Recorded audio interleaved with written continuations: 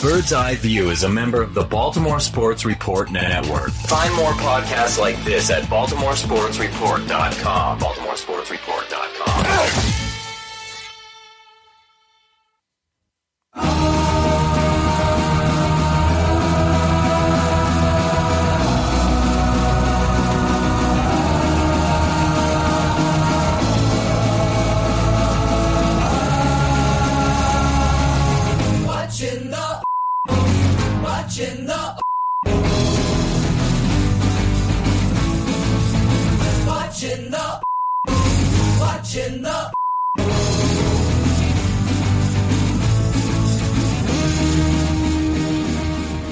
And welcome back to Bird's Eye View. When it comes to this weekly podcast is your official source for a lack of insight and baseless opinion.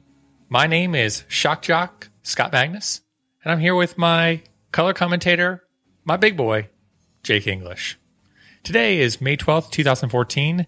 This is episode 77, and you can find us at birdseyeviewbaltimore.com, Baltimore Sports Report Network at baltimoresportsreport.com/network. You should also be following us on Miro, Stitcher, Double Twist, and iTunes, and we'll get to that later. You should also be following us on social media at Twitter at birdseyeviewbal, facebook.com/bvcast, Google+, YouTube. Anywhere else I'm missing, Jake? Nothing important, no. Okay. Speaking of finding us in other places, we have been appearing on the post-game live on channel BSR. So after the games on Tuesdays and Thursdays nights, go over to Baltimore Sports Report, go and type in baltimoresportsreport.com/live, and you will see our lovely, beautiful, sexy faces on Tuesdays and Thursday nights. Our made-for-radio faces. Scott, it's not just you and I. It's a lot of the other talent from the Baltimore Sports Report Network. And basically, if you can't make it for the post-game show, if you work early and you can't make it late for the show, it's also available on iTunes, on channel BSR. On iTunes, listen to me. It's also available on YouTube at channel BSR. You can also catch it at BSR. They usually throw a post up after that. I know that you and I were on together for the last one. What we usually try to do is mix up the hosts from the different shows so you don't get basically your standard podcast in video format. Right. So the only other thing I want to mention is go to our website, go to the Amazon link, click it, buy some stuff for, Mother's Day since you probably missed it. And, make your mom happy. Make anyone happy. We're not picky. Just go. If you're going to spend money anyway, do it there. It really helps us keep the lights on here, and we greatly appreciate it. All right. Enough of the advertisement, Scott. Thank you. Let's talk about alcohol. What is your drink of the week? Sure. I'm going with a Flying Dog Single Hop Amarillo Imperial IPA. That sounds like a very prestigious beer, and I can tell by the long name. I am drinking a Natty Boh. Okay. Now, I know yesterday you had the other offering from Flying Dog, which was the Old Bay Summer Ale. Thoughts, opinions? I know they covered it briefly yesterday on the BSR podcast, but what were your thoughts? I really liked it. First, a shout out to Jason, who sits with us in our season ticket plan. He had a beer ready for me as he walked up the steps, which was greatly appreciated because we were there with our kids who were trying desperately to make us crazy. But I thought the beer was great. I thought that it was a nice summer ale. It was a good, and you could definitely taste the Old Bay. That's what I was afraid of, that it was just nominally with the Old Bay, but you could definitely taste it. So 2 thumbs up from this guy right here. So definitely something to drink with some crabs one day? Oh, absolutely. Okay. Not just crabs. I mean, anything that you're going to eat and anything you use Old Bay on. I mean, think about it, Old Bay fries. Right. So if there was a keg on my porch and there were crabs, you'd come over to my house? Yes. Okay. If there was a keg and crabs on your porch, you could not get me to leave. Okay. That's fine. What if there's Orioles baseball playing in the background? Wow. This is going to get messy in a hurry. Before this gets awkward, Scott, I feel like we should get deep into the twat. Okay, let's go to the twat, everybody. This week on the Twitter. So the first thing we're going to touch base is some perspective from at O Sunglass Guy. And we were talking about yesterday's loss to the Houston Astros. And it was... his comment was, the loss sucks, but we'll have to see what is made of these next 7 games. I'd be happy with going 4-3 over the next 7, which I think is appropriate. I think everyone really blew out yesterday's loss out of proportion. The Orioles had won 5 in a row, and I think everyone's like, well, now we can take the sweep because it's just the lonely Astros. But if you look at it, if you take 2 out of 3 from the Astros, that's still a good performance. That's what the Tigers had taken last week as well. So I don't understand this, opinion of, oh my God, we lost to the Astros. It's all over. We had the same opinion last year too, where we lost games to the Astros and everyone absolutely lost their mind. Yeah. The other thing to keep in mind is that they're Major League Ball players too. You're not assured a sweep. I'm also a little sensitive to the fact that when we play teams like the Astros, who are not expected to be quite that good, we were there once. Mm-hmm. And I feel like at a certain level, I need to be somewhat respectful of their fan base, because when your team is not very good, that other teams are circling you on the calendar so that they can get a get well series. Right. And we have been that far too long. I've got a very dear friend of mine who is a Houston native. His name's Gabe, and I sent him a text. I'm sorry, Gabe. But one of the things I said for him is that, it's important for, clubs like the Astros to be good. It's good for baseball, and it's better for a good baseball town. We're all about competitive balance. That's right. But, I mean, even if you look at it, if you were to play a AAA ball game every single time, there's a 33% chance that AAA team would be able to beat a major league team. It's just the luck and draw of baseball. It occasionally happens where the other team is just better than you that night. All right. I want to go and talk about a tweet that we saw from Utah Street Report. That's at Utah Street ST Report. And it was a picture. It was a twit pic, if you will. Twit pic, yeah. But it was a picture of the guy that got yelled at in the second row behind home plate for using the flash on his cell phone. Now, this was Saturday night's game after the 55-minute rain delay, where everyone was told, come on down. Let's just bring everybody down. There's no need for you guys to stay up there. Just everyone come on down. Let's get this, bring it on down. First of all, yes. Hooray for the Yes, good job. I think the have really done a good thing here, because you and I screamed from the rooftops that should be the policy. Yes. So I really want to give the a lot of credit here for doing the right thing. But upstairs people, this is why we can't have nice things. Yeah. Yeah. So when you're taking a flash photography and the umpire has to come over and say, oh, what are you doing? You're just making yourself look foolish. Okay. So womp womp. Yeah. Know where you are and respect where you are. You don't have to be taking a picture of it right when the batter is swinging. Let's go into another tweet, and it was the affirmation of what I was talking about before, and it was a great name for myself. And this was again posted by at Utah Street Report, and it was tweet. Also, you guys need separate accounts. Need to know if I've been talking to Reasonable Jake or Shock Jock Scott. I'm perfectly fine being Shock Jock Scott. I'm perfectly fine being called reasonable, because it doesn't happen that often. Can I address the whole joint Twitter thing? Sure. A little bit, because we get a lot of crap about this during the week. Nobody is interested in what I have to say. And yeah, they're only interested in what I'm saying. Nobody has any interest in what you have to say specifically. I think the only thing that makes this show work is that the fact that it's the both of us, and the show's Twitter account is the both of us. And it works on that level. It also works for us because it's a lot of work, the tweeting. Again, I come back to when we're talking on this podcast and we're talking on tweet, it's almost a caricature of our true selves. Talking on tweet? Talking on the tweet. Yeah, talking tweets. All right, old man, talk on the tweet. Yeah. But again, we're caricatures of ourselves. So we're not going to post that on our personal Twitter. We're going to post that on Bird's Eye View. Yeah, the other thing is that on my personal Twitter, my friends and family don't want incessant updates about the Orioles. Correct. That is not what they want. Otherwise, they would follow an Orioles-centric Twitter account like Bird's Eye View. Right. So the other thing is that if it's the middle of the night and I'm up and Scott's asleep because he's a responsible human being, one of us is always tweeting. If I am tied up and Scott can get to the Twitter, it just works. So leave us alone. We've got one account for the show. It works. All right. And with that, let's go to the next one, which was Jones had an impressive outing earlier this week with the 2 home runs in his first pitch swinging the first times, where they both went 400 feet plus. So I think he ended up with, I think it was 838 feet total in terms of his home run distances for both those balls. It was a lot. So, our good friend Carney Cabeza, who posts at Luchador, posted Lucha. Yes, which I'm glad they also got on the Jumbotron, so kudos to him. He posted, De Jesus was in center field, all like Adam Jones, 404, ball not found. Excellent. That's a golf clap. That's a golf clap. Nice job. That's just nerdy enough to, tip our cap and be like, wow, I wish I would have thought about that. All right, speaking of just nerdy enough for us, I want to give a shout out to the as well as to Eduardo Encina of the Baltimore Sun, who tweets at Eddie in the yard. He took a picture of, well, we're not really sure who it is. The tweet is as follows. Took notice of these new shirts the are wearing in pregame.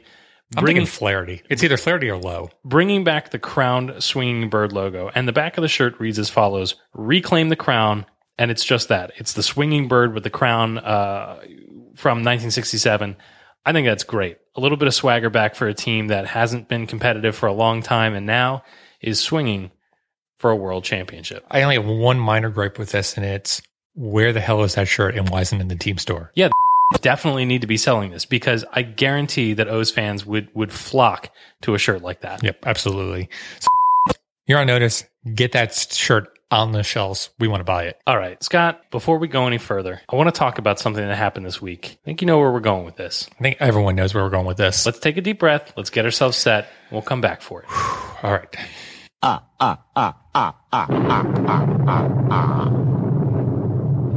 You know that I am called the Count because I really love to. Sometimes I sit and all day, but sometimes I get carried away. I slowly getting faster. Once I start in it's very hard to stop. Hey, faster, it is so exciting. I could forever until I drop. 1, 2, 3, 4. 1, 2, 3, 4. 1, 2, 3, 4. 1, 2. I love whatever the amount. 1, 2, 3, 4. As I'm sure most people are aware by now, Bird's Eye View was one of the podcasts affected by the action taken by Major League Baseball's advanced media wing last week to remove podcasts from the iTunes store who were in supposed violation of Major League Baseball copyrights. Now, this story is a very complicated one, and there are a lot of things to consider, and the first thing that I want to do is talk about... I need you. Seriously? Sorry, bud. She needs me, so I'll be right back. Dude, I was getting my rant on. I'll come back. And I was in mid-rant, Scott. I'm sorry, but we'll come back and we'll knock out this rant, okay? All right. All right. Trying to put on a podcast here? All right, well, I guess I'll refresh my drink of the week then. Quick, lock the door. We finally got them out. All right, Birdland, let's get stupid. Oh, wait, not that podcast. Wrong podcast.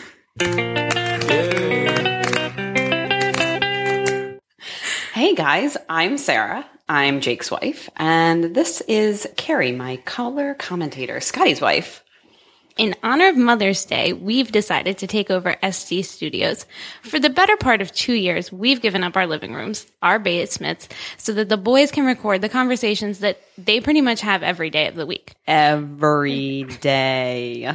We often refer to ourselves as baseball widows because, let's be honest, we don't see a whole lot of our husbands from April to October. I mean, there's a reason our son was conceived in March. But we love him. We do. And Scotty. And really, summer is a lovely time. Indeed. Hey, Carrie, what you drinking over there? A 2012 Moscato, straight from the box. Oh, classic. Me too. Thanks for sharing. I forgot mine. It's okay. We are always happy to share when the Englishes forget their... I was going to say, I'm pretty sure Jake always forgets his too, so It's I didn't okay. want to break with tradition. So for, I don't know, maybe the first year, maybe a little more of the podcast that the boys run, I had to sit in my bedroom, which happens to be right next to the place where the boys were podcasting, and listen to Scott obsess about the hotness of Brian Roberts' wife. You mean he who shall not be named? Yes. We don't speak that name anymore. I know. Damn. So Carrie and I decided to take over the podcast this evening in honor of Mother's Day and throw a bone to all the female listeners out there. More than the two of us?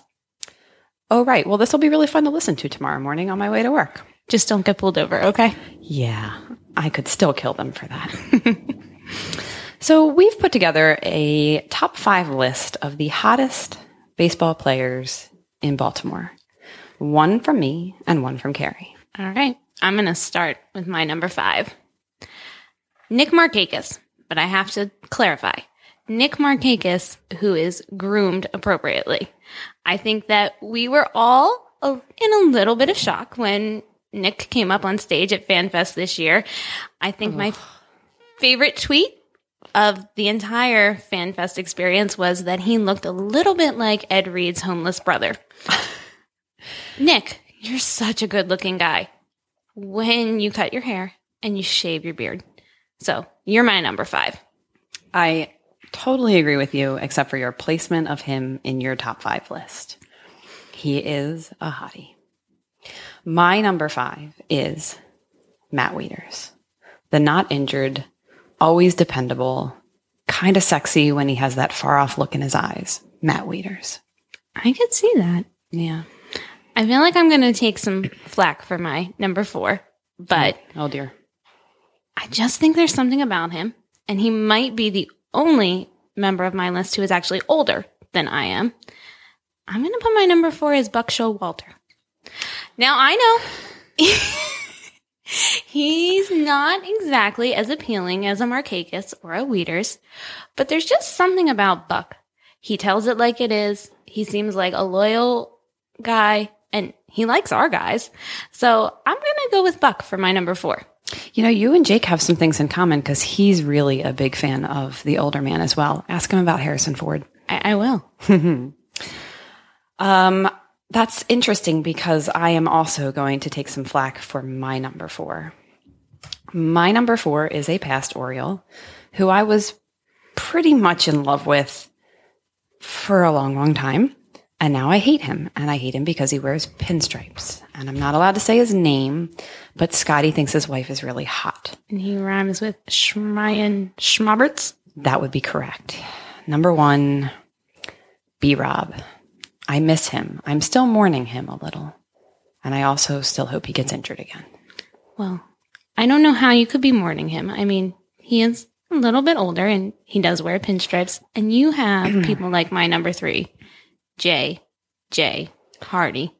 No effing way. Was he also your number 3? He is also my number 3. See, I would have thought that he was going to be your number 1. And here's why. I do love him. When Sarah and I were at FanFest, we were just walking through the crowds, and all of a sudden, Sarah veers off to the side and runs full speed towards some person. And it all happened so quick, and she runs up and shakes his hand. And before I even had time to breathe or blink or make sense of what was going on and who this person she was accosting was, I did not accost him. JJ Hardy's handler quickly brought him away. But I did kind of make a fool out of myself there because when I realized it was him, I didn't have time to think of something intelligent to say to him. So as I walked past him, I grabbed his hand and said, "Nice to meet you." Except I was not actually meeting him because he was not speaking to me. And he just kind of gave me a look like, "Yep, there goes another one," and walked on past. I'm pretty sure he has quite a few women throwing themselves at him. But those baby blues, I mean, gosh, he's such a pretty boy. He is. My top 3, it was tough. Yeah. I also struggled with my top 3 because I'm a big JJ fan. I wore his shirt on Sunday, which, let's not talk about Sunday's game. Nope, that's for the boys. We're keeping this upbeat. Right. Hot guys. All right. So, Miss Magnus, what's your number 2? All right. I don't think anybody's going to argue with me. Adam Jones. Like, when he smiles, is there anything better? Yeah, my number 2. Is he also your number 2? No. Oh. He's not on my list. Adam Jones didn't make your list. Have you seen this man smile? Yeah, he's got a cute smile. I'll give you that. But have you looked at him? Not to mention, he's got a great sense of humor. He just seems like he'd be I do appreciate a good sense of humor. He just seems like he'd be really fun to hang out with. I don't know. The gum chewing would drive me nuts. I don't think he's going to chew gum all the time. Well, I've never hung out with him, so I have to assume. And if he did, I'd be all right with that. All right, who's your number 2? My number 2 is Jake Arrieta. I sort of forgot about him. I know. Well, it turns out if you go on Google and you type in hot Oriole players, Jake Arrieta comes up over and over and over. And for a really good reason. He's beautiful. I'm a little bit impressed that you thought to do your research by Googling hot Orioles. And I'm a little upset at myself that I didn't have that idea. I really forgot about Jake Arrieta. Good pick. Yeah, he's a pretty boy. I struggled. I almost made him my number one. Really? Yeah, I did. All right. Well, my number one will come as no surprise. Manny. I love this kid. And I know that he is much younger than I am. And that he's going to take some flack. But hear me out here. Manny came to our team at a time when things weren't looking so great. And I just remember when they called him up, everything changed about the Orioles organization. All of a sudden, we went from a team that had been losing and had been doing so-so and okay, enough to get your hopes up, but then crush your dreams. And then Manny joined the team. And I know it wasn't solely Manny, that Buck played a large part and all of our guys played a huge part in this. But to me, in my mind, Manny joining the team just kind of changed my feelings about Orioles baseball. I've been with Scott for a long time. And every April started out so full of promise and so full of hope and just passion for Orioles baseball, no matter what the prospects were for the team. And about August, he would go into this depression because it just became clear that another losing season was coming our way. I'm impressed he made it to August because Jake couldn't make it much past June. But the year they called up Manny, all of a sudden, things changed. And that just made me love him even more. And not to mention, he is adorable. I mean, just look at that face. He's adorable in the way that your son is adorable. No, I don't think about my son the way I think about Manny. Let's make that clear. Well, okay. That's an interesting choice. Manny is your number one hottest Orioles player. Yeah. I just don't get hot from him. I get super cute, nice guy. He's practically a baby. He could have been one of your students. Oh, I didn't think about that. My sister named her dog after him. He's cute. But I totally think he's cute. I love the ears. I think, he's cute. All right. Well, impress me with your number one. I'm still a little disappointed I forgot about Jake Arrieta. Well, I did my research. But clearly, we're making a list about hot guys, not baby boy cute. So Nick Markakis is the obvious choice for number one. And I totally agree that it has to be the groomed, not just walked out of the woods grizzly bear Nick Markakis. But he does that, I think, for a little bit of the reaction on the off season, knowing perfectly well that he's drop dead gorgeous and can get away with it. When you're that gorgeous, you can do whatever you want. Yeah. I think so. So that's our top 5 hottest Orioles. I don't know how the boys feel about their top 5 hottest Orioles, but I don't know that they'll get into a segment like that. Here's hoping. They could probably rank the wives. I'm sure. But I don't know what Scotty would do now that we can't include whose wife. Oh, darn. Too bad for Scotty. It's been a little more peaceful without him, though, because he won't mention him. That is true. I hear Mrs. Davis is pretty hot. Yeah. Notice he didn't make our list, friends out there. He's not my type. He just doesn't do it for us. I'm sorry. I like the cute, pretty boy. Yeah. With the big ears. Hey, I've heard he's got little itty bitty ears. Happy Mother's Day, Birdland. Now back to your regularly scheduled podcast. I do. Good night, Baltimore. It's sad that we remember each other's husbands. We obviously don't listen. Here they come again. Catch us if you can. Time to get a move on. We will yell with all of our might. Catch us if you can. Catch us if you can. Catch us if you can.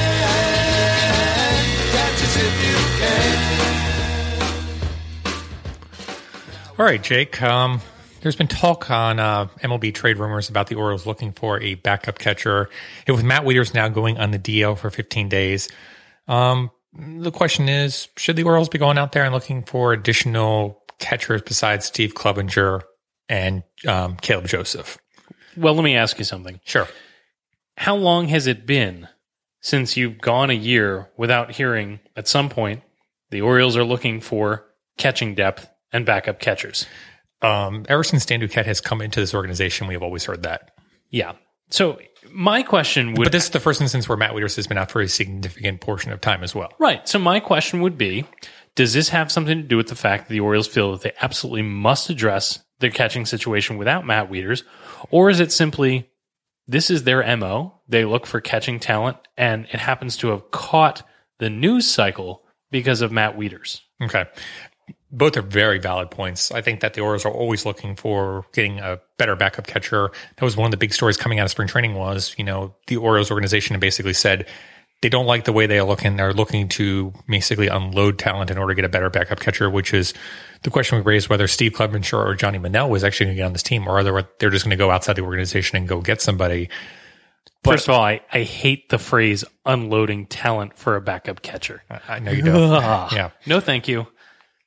But the Orioles are left with an interesting situation of if Matt Wieters is out for an extended period of time, and if he's out for the rest of the season, the next season is his last season before he enters into free agency. So the Orioles do need to maybe perhaps potentially be getting themselves ready for the eventual departure of Matt Wieters in the future. Or at the very conservative end of that spectrum, hedging their bets. Right. So let's go through really quickly on who we have in the organization that I think is decent talent. Not great talent, but decent talent. Did I just see a tumbleweed go by? Yeah. Okay. Well, we do have Steve Clevenger, who has a 213 average, 272 on base percentage, 306 slugging, and a 578 OPS throughout his career. And he has an 8% caught stealing in his career. And so far, as of tonight, he is 2 for 14 this season in catching people on the base pass. 2 for 14. 2 for 14. Meaning 14 people have tried to steal, and 12 of them have been successful? That is correct. Woof. Yeah. Also, in a similar regard, we have Caleb Joseph, who has actually demonstrated some pretty decent success on the base pass and throwing out 19% and 39% in Bowie in previous years, and a statistical line of 268, 327, 427, and 753. A very average of the road, catcher, but again, has only demonstrated success in the minor leagues. Okay, so he did really well in Bowie. I'm going to admit here, I don't know how long he's been in AAA. Is it just this year? It's just this year. How did he do in AAA with throwing out the base stealers? Not great. Right? Very somewhat similar to Steve Clevenger. Okay, so we've got two guys where it's basically open season for running the bases. Correct. Great. Yeah. Is there anything else in the system worth talking about? Sure. We have Michael Ullman, who is a pretty highly rated catcher prospect down in Frederick right now. He's got a 22% caught stealing, 253 average, 352, 380, and a 733 OPS. So again, a little bit better than Caleb Joseph, both in defense and also with, at the bat. But again, it's only in Frederick. Sure. So it's safe to assume that there's no cavalry of catching arms in the minors. There is no Brian Mattis or Zach Britton or Brad Burdenson or anybody Actually, like that. I think the problem is that we've got an organization full of Brian Mattises and Zach Brittons and Jason Birkins and what have you. Yes. But you're absolutely right. The catching depth in the Orioles is quite weak, which raises the question whether the Orioles should be going out there and getting some additional catching prospects in order to bolster their organization, not just in terms of their backup catcher, but just kind of putting additional members into, the weak minor league system that it is. Can you imagine right now what would happen if either Pops Clevenger or Caleb Joseph got hurt? That's a very good point. Well, let's go through a few options in the major league level before we go into the minor leagues. I thought we just went through the Orioles' options in the major league level. I want to talk about options that if we were to go out and trade for them. Oh, we're going to go window shopping. We're going to go window shopping. All right, go ahead. So here are the window shopping options that I see. The one name that has been mentioned out there is Kurt Suzuki, who's currently playing with the Twins. He is a very, very average catcher. He's displayed a half WAR for the past 3 seasons on average. So just slightly above better than, an average replacement player. Really raises the question to me of, is Steve Clevenger or Caleb Joseph any worse or any better than Kurt Suzuki? I'm really glad you asked that because I'm not the stats guy, but you talk about having to give up talent to get somebody who's just okay, who's just average. I mean, do we know at this point whether Caleb Joseph or Pops Clevenger is going to be a net, zero for WAR? No, we don't. And again, the other thing is Kurt Suzuki is only a 1-year rental. He is a free agent after the 2014 season. Oh, well, by all means, let's trade something away to go get that. I'm just pointing out that you probably wouldn't have to give much up for him, so that's an option. Another individual that I thought might be interesting would be Russell Martin with the Pirates. He's certainly 1-year rental as well right now, where he's only in the 2014 season. Yeah, but he's got that pinstripe stain that you just can't wash off. You're right. So does Steve Pearce. Okay, yeah. Fair. Yeah, okay, fair point. Go ahead. But he has shown his success in the American League East with the Yankees. And the Pirates are continuing to struggle this year. They're 5 games below 500, 7.5 games out of the American League Central. The Pirates haven't got any closer with doing a contract extension with him throughout spring training. I would really be interested to see if the Pirates might be willing to unload him for some, prospects in order to give the Orioles a chance to have Martin in their lineup. I think he would be an upgrade over Clevenger or Caleb Joseph, both statistically, defensively, and offensively as well. Okay. I think my question though is at what price, but let's get back to that. Okay. Please continue. Another individual to take a look at would be John Buck, who is a veteran catcher. He's currently playing for the Mariners. He had a 1.6 WAR last year, but again, he's just kind of a journeyman catcher. Again, the question is he any better than Steve Clevenger or Caleb Joseph? Don't think we've got enough data on Clevenger and Caleb Joseph to make that decision at this time. So you really are looking at getting a bunch of players that are currently Major League ready that A, aren't going to be a long, term organizational depth that the Orioles might be looking for, and B, are maybe not that great compared to what they currently have in their organization. All right. Here's where I think we start to run off the rails. And with all apologies, I think we've already run off the rails. I think that fans are often crazy. Okay. We're going to start talking right now about what we would need to trade away to bring in a catcher. Mm-hmm. All right. And I understand. We're all scared that Matt Wieters is not going to come back from this. I was scared the moment it was announced that he had something wrong with his forearm. But the thing is that you have to understand that to bring talent, you've got to give talent. Is that the way it normally works? And we've finally started. Jim Johnson for Jamile Weeks. Right. We're finally starting to build this minor league system to the point where we can have useful pieces. And I'm really uncomfortable with sending that away for a minor return. Now, I understand that catcher is a huge position on a baseball club. I get that. And we've been spoiled, I think, with Matt Wieters' contributions. Again, whatever he brings offensively has been a plus, a bonus. But defensively, what he brings to the position of catcher, I think that we take for granted. Absolutely. The other thing is that because we have one of the best defensive catchers of this crop, we think that it's just normal. We think that we're going to be able to send a Troy Patton away and we're going to be able to get Buster Posey or Carlos Santana or Yadier Molina. That's not the case. That is not the case at all. And if we're going to get a catcher that's going to bring anything more than the average value of replacement, we're going to have to give up a lot because those things are rare in Major League Baseball. I mean, think about the backup catchers that we've gotten in the last couple of years. You're talking about a Snyder. You're talking about a Teagarden. I thought those guys were really good backup catchers. Mm-hmm. They couldn't hit a lick, well, except for Teagarden for that one magical half a season. But my point is, what are we really willing to part with from the minor league system? Or the Major League system. Or the Major League system to get that. Mm-hmm. Because teams are going to know that the Orioles need something, and they're going to have a price. Right. I'm very, very uncomfortable with the idea of going to acquire somebody because of the apparent need. And I understand that there's a huge drop-off from Matt Wieters to Steve Clevenger. I get that. Mm-hmm. But at what cost is my question. Right. Well, I definitely think you're going to be giving up a lot because people know that you're in need. One other name that I wanted to bring up at this time, too, was Jared Saltalamacchia, who, I didn't think would be available now. But now that Jose Fernandez is out with season-ending injury. That's terrible. Yeah, it is terrible. It's a, heartbreaking situation because, again, you take a look at a young talent like that. And the Marlins have actually, absolutely thrived with him.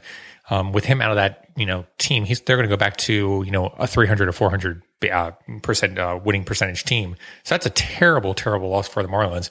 But it does raise the question of, do you go out and look for Saltalamacchia, who's currently making $6 million a year with the Marlins, and say, hey, do you want to unload some of that salary on us and give us Saltalamacchia?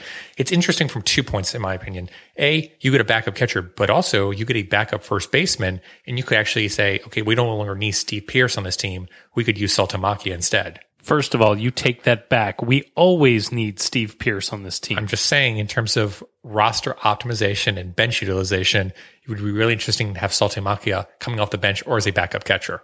First of all, or as your regular catcher. I think that Steve Pearce's value as a utility player and someone who's dependable off the bench is huge, and I wrote about that this week. Saltalamacchia is a rental, and he's a rental, but he'd be a rental for 3 years because you get him for 2014, 2015, and 2016. All right, I'm intrigued. What will we have to give up to get Saltalamacchia? Who, by the way, has the Red Sox stain. He does have the Red Sox stain. Obviously the Marlins are going to be looking for young pitching or a young prospect that's going to have a lot of arbitration years together. I'm thinking like an Eduardo Rodriguez probably would do it. Okay. Stop for a second. Okay. Other teams are going to want young pitching. Yeah. How's our rotation doing this year? It's not doing okay. It's pretty bad. Our rotation is really bad. And where are we to rest our hopes? In the youth. Uh-huh. Okay. So we're going to spend those hopes to get a kind of okay catcher? Saltalamacchia is better than a kind of okay catcher. Okay. At the cost of a Mike Wright or an Eduardo Rodriguez? Yes.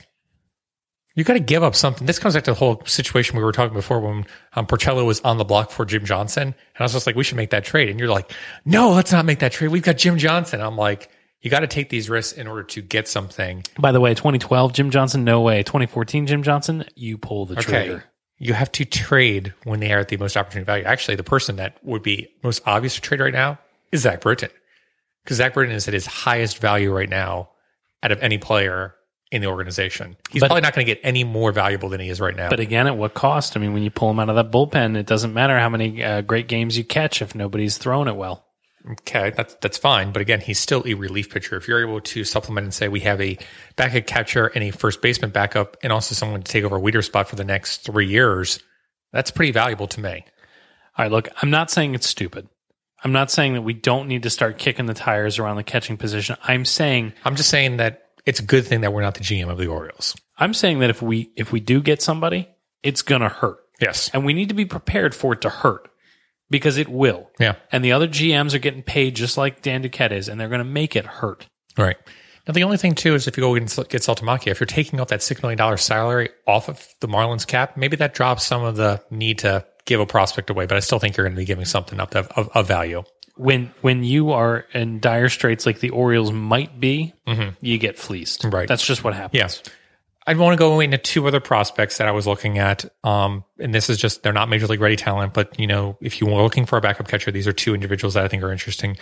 Christian Bethancourt with the AAA Braves organization is a really interesting player to take a look at. He's rated the number 76 prospect according to Major League Baseball, number 2 prospect in the Braves organization, and the number 5 prospect according to Baseball America. He's a really good defensive catcher, had 32% caught stealing in AA. And again, he's a really good line drive hitter, which I think would be a very good solution. Why do the Braves need a backup catcher? They've got Brian McCann.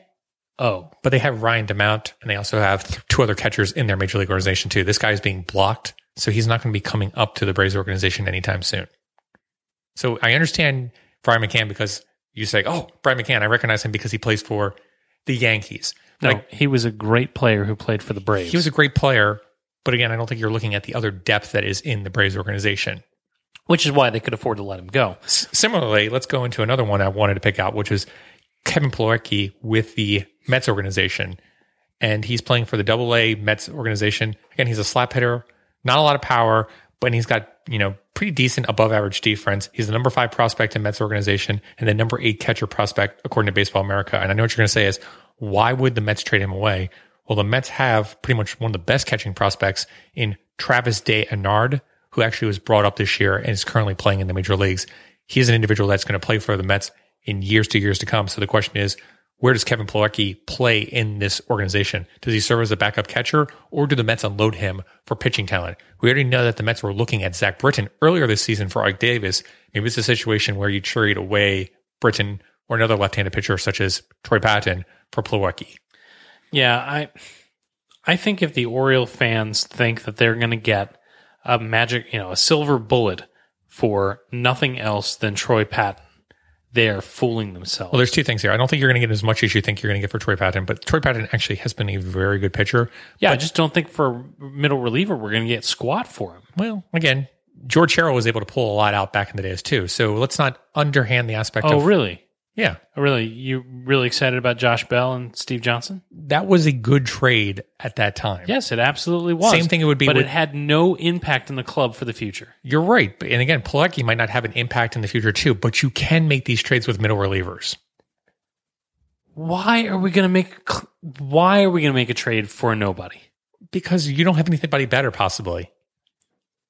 You telling me that Clevenger and Caleb Joseph are no better than the number 8 catching prospect according to Baseball America? Last time I checked, Caleb Joseph is not on the Baseball America prospect list. It's because of his 28-year-old career minor league player. Exactly. So I understand what you're saying. Secondly, though... Well, hold up a second. Let's come to a few points. Number one, it's not easy to place Matt Wieters. As much as we give Matt Wieters a hard point, Matt Wieters is a top catcher. He's a top 5 catcher in Major League Baseball, in my opinion. Number two, there's not much organizational depth in the Orioles. If the Orioles are going to go out and get something, they need to have someone that A, is not a 1-year rental, and B, can actually be someone here if Matt Wieters were to leave in 2 years. And number three, it's not like the Orioles have a lot of great trade chips in the major leagues. It's not like you're going to trade Patton and get, fleece somebody for it. And if you're going to trade somebody else, you're trading away young talent. That means you're trading away Mike Wright. You're trading away Eduardo Rodriguez.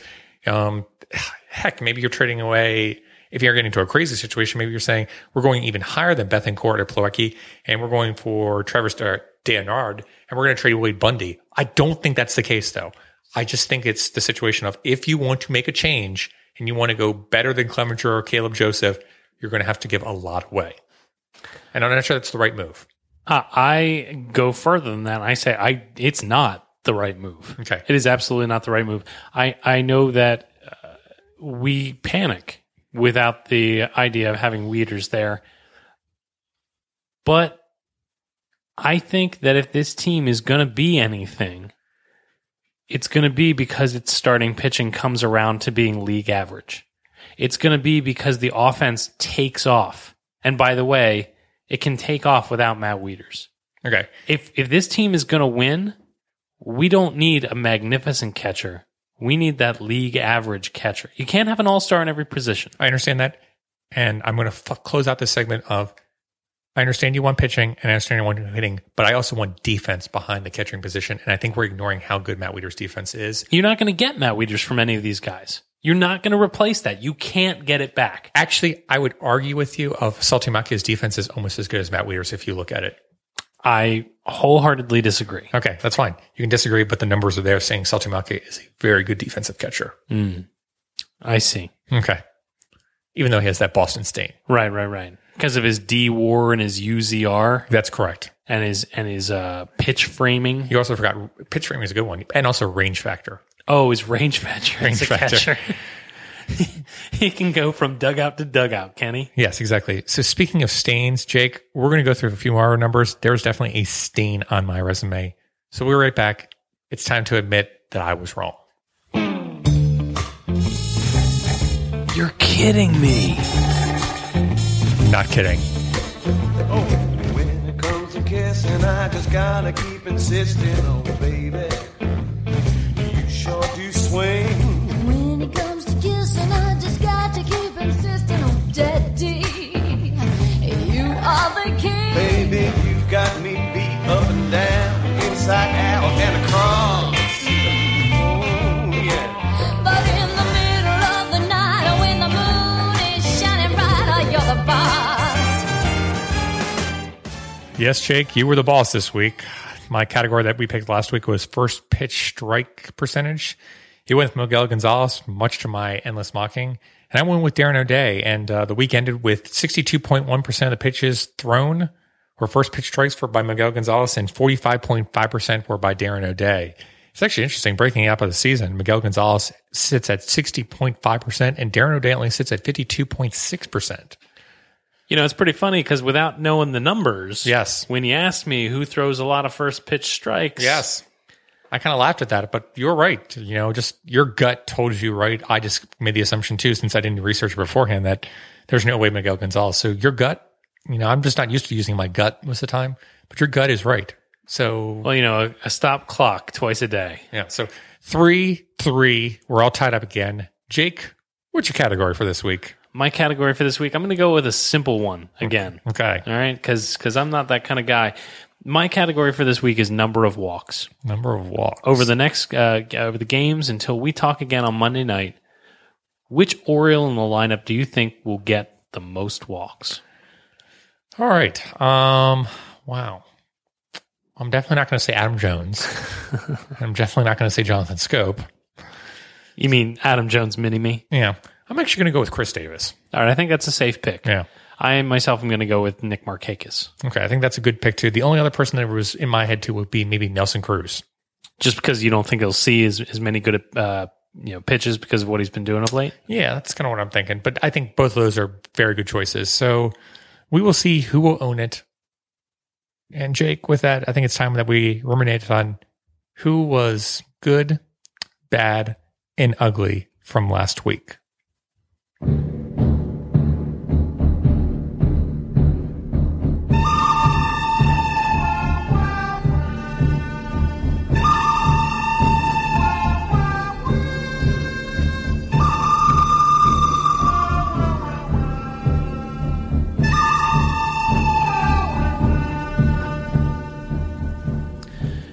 That's right. It is that time again. It is time for the good, the bad, and the ugly. Now, in this segment, we break down over the course of the week who had a great week for the Orioles, who had a bad week, and, well, who just embarrassed us to be Orioles fans. When it came to good this week, we had a lot to pick from. And I want to give honorable mention. I'm going to cheat, Scott, because this is what I do. You cheat. I'm going to give honorable mention to Steve Pearce because he was Mr. Everything. He was Mr. Everything this week. Yeah. And that was especially important, especially when roster decisions were being made. But I'm going to go one step further. My good for this week was Wei-Yin Chen. Wei-Yin Chen had a great start. He went 7 full innings with 2 earned runs over 5 hits. He gave the team exactly what it needed, exactly when it needed. As we've been deriding this starting pitching staff all season, it was really important for Chen to have a solid outing, and he did. So my good for this week, tip of the cap, Wei-Yin Chen. Okay, my one was actually going to be Steve Pearce because of how great he played. But I'm going to go with somebody else that we've been giving a hard time to, especially someone that I'm looking at, and that was Adam Jones. Adam Jones this week had 3 home runs, had a weighted on-base average of 416, only to be outdone by Steve Pearce himself with a 562 weighted on-base average. His stat line across the board was 320, 308, and 680 for slugging. But it was interesting, too, because Adam Jones actually had a pretty poor week in terms of BABIP was concerned. He only hit 250 for BABIP. So maybe this is a sign that Adam Jones is starting to turn things around, and he's going to be, the Adam Jones that we saw last year. So Adam Jones gets my good for the week. Gosh, I hope so. We desperately need it. All right, my bad for this week. My bad is Chris Tillman. 2 games, no decisional loss, 11 innings pitched over those 2 games, 6 earned runs given up, 9 hits, 7 walks. That's pretty bad. And it's been the first inning. The first inning has killed him his last 2 starts. 2 starts ago, it was a 49-pitch first inning. The second start, it was 3 runs given up after he couldn't find the plate. This is your number 1 starter. People tried to use the moniker ace. We need better than that. Yeah. There's no way that we can sustain any kind of winning if he's going to have even a rough patch. I'm not saying he's a bum. I'm saying our number 1 pitcher can't have back-to-back starts like this. Right. My bad for the week is going to go to Matt Wieters. Matt Wieters, 4 games, 18 plate appearances, went 167 across the board, no extra base hits, had a weighted on-base average of 149. Matt Wieters was announced as being injured partway through last week. And I think it was basically a situation where it was a bad mishandling. I think if this was a situation where they wanted to give him rest, he should have instantly gone on the DL. To basically push him back there and say, oh, we're going to have you still hit, I think is a bad situation both for Matt Wieters and for the Orioles. I think this is just a bad situation on the Orioles' part not to give him the rest that he needed. Baltimore Orioles, you're on notice. Matt Wieters, feel better. You're bad this week. Cannot agree with you more. My ugly for this week is David Lowe. And Lowe has been close to useless. In 6 games in this past week, he has had 2 at-bats. And though he has had a couple of dazzling plays in left field as a defensive replacement, he brings almost nothing to this ball club.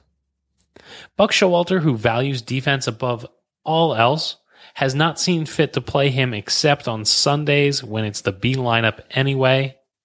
And what he's doing is he's pulling down a desperately needed roster spot. We had a roster crunch with Matt Wieters going on the DL, and it's possible he could have stayed in another situation in which Chris Davis didn't have to come back. Lowe is holding down a roster spot and giving us almost nothing. And for that, he's my ugly this week. All right, my ugly for this week is going to go to 9th inning saves by Tommy Hunter. It's been very, very ugly to see him come out and, give up that first single, and then kind of, make all this loose hair and put a pace into our carpet. But you know what, Baltimore fans? I don't think it's actually been as bad as what we think it really is. Yes, Tommy Hunter did have a blown save there, but I want to go through his numbers really quickly. So far this week, he had a 9.82 Ks per 9. Walks were just really high. It was 7.36. So that's a, not encouraging sign. But I want to go through his other stats. His BABIP was 571 this week. There's no way that's going to continue. And his ground ball percentage was only at 23.1%. His ERA was 9.82, but his FIP, on the other hand, was rated 3.36. Yes, Baltimore, when Tommy Hunter came out this week, it was ugly. But we got results out of it. He had no losses during this situation. And my opinion is it's not going to stay that way. Yes, it could be a little sweaty, but honestly, it's not Sweaty Freddy out there. It's big game Tommy Hunter. Relax, Baltimore. We've got a closer in our hands, and his name is Tommy Hunter. So with that, Jake, I think it's time we blow the save. All right, I'd like to blow the save with 2 things this week, 2 quick things. The first is that it was a little bit of a rough week here at Bird's Eye View, and I just want to thank everyone who sent us kind words, who supported us through this stupid iTunes thing. It was really a nice way of knowing who's in your corner and who's not. We just are flattered beyond all measure of the emails that we got, the tweets. Thank you so much. This whole thing was dumb, and it's over now, but thanks to everybody who was so nice about it. A rough 24 to 48 hour period, but we're going to come back. We're going to come back strong, and we're going to do some long-term planning. That's all I can say. Do some long-term planning. Secondly, I think it's important that we thank the girls for their portion of today's show. Except for your wife naming 2 ex-Orioles. She's entitled to her opinion. She's wrong. Yeah. Beyond that, they are very supportive of us. They are very tolerant of us in general, and also with our baseball obsessions. And they are doing quite a good job of passing on that Oriole obsession to the next generation. They make fantastic mothers, and they're a treasure. Thanks so much, girls. Yep. Thanks for being great Orioles fans, and thanks for being great wives, and thanks for being the greatest mothers of all time. So with that, Jake, I think it's time we bid everyone a fond farewell. In that case, Baltimore and beyond, I will say adieu, adieu. Good night, Baltimore.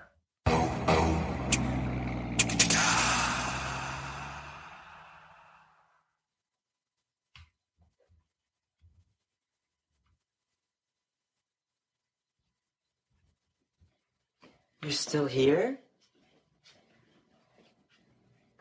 It's over. Go home. Go.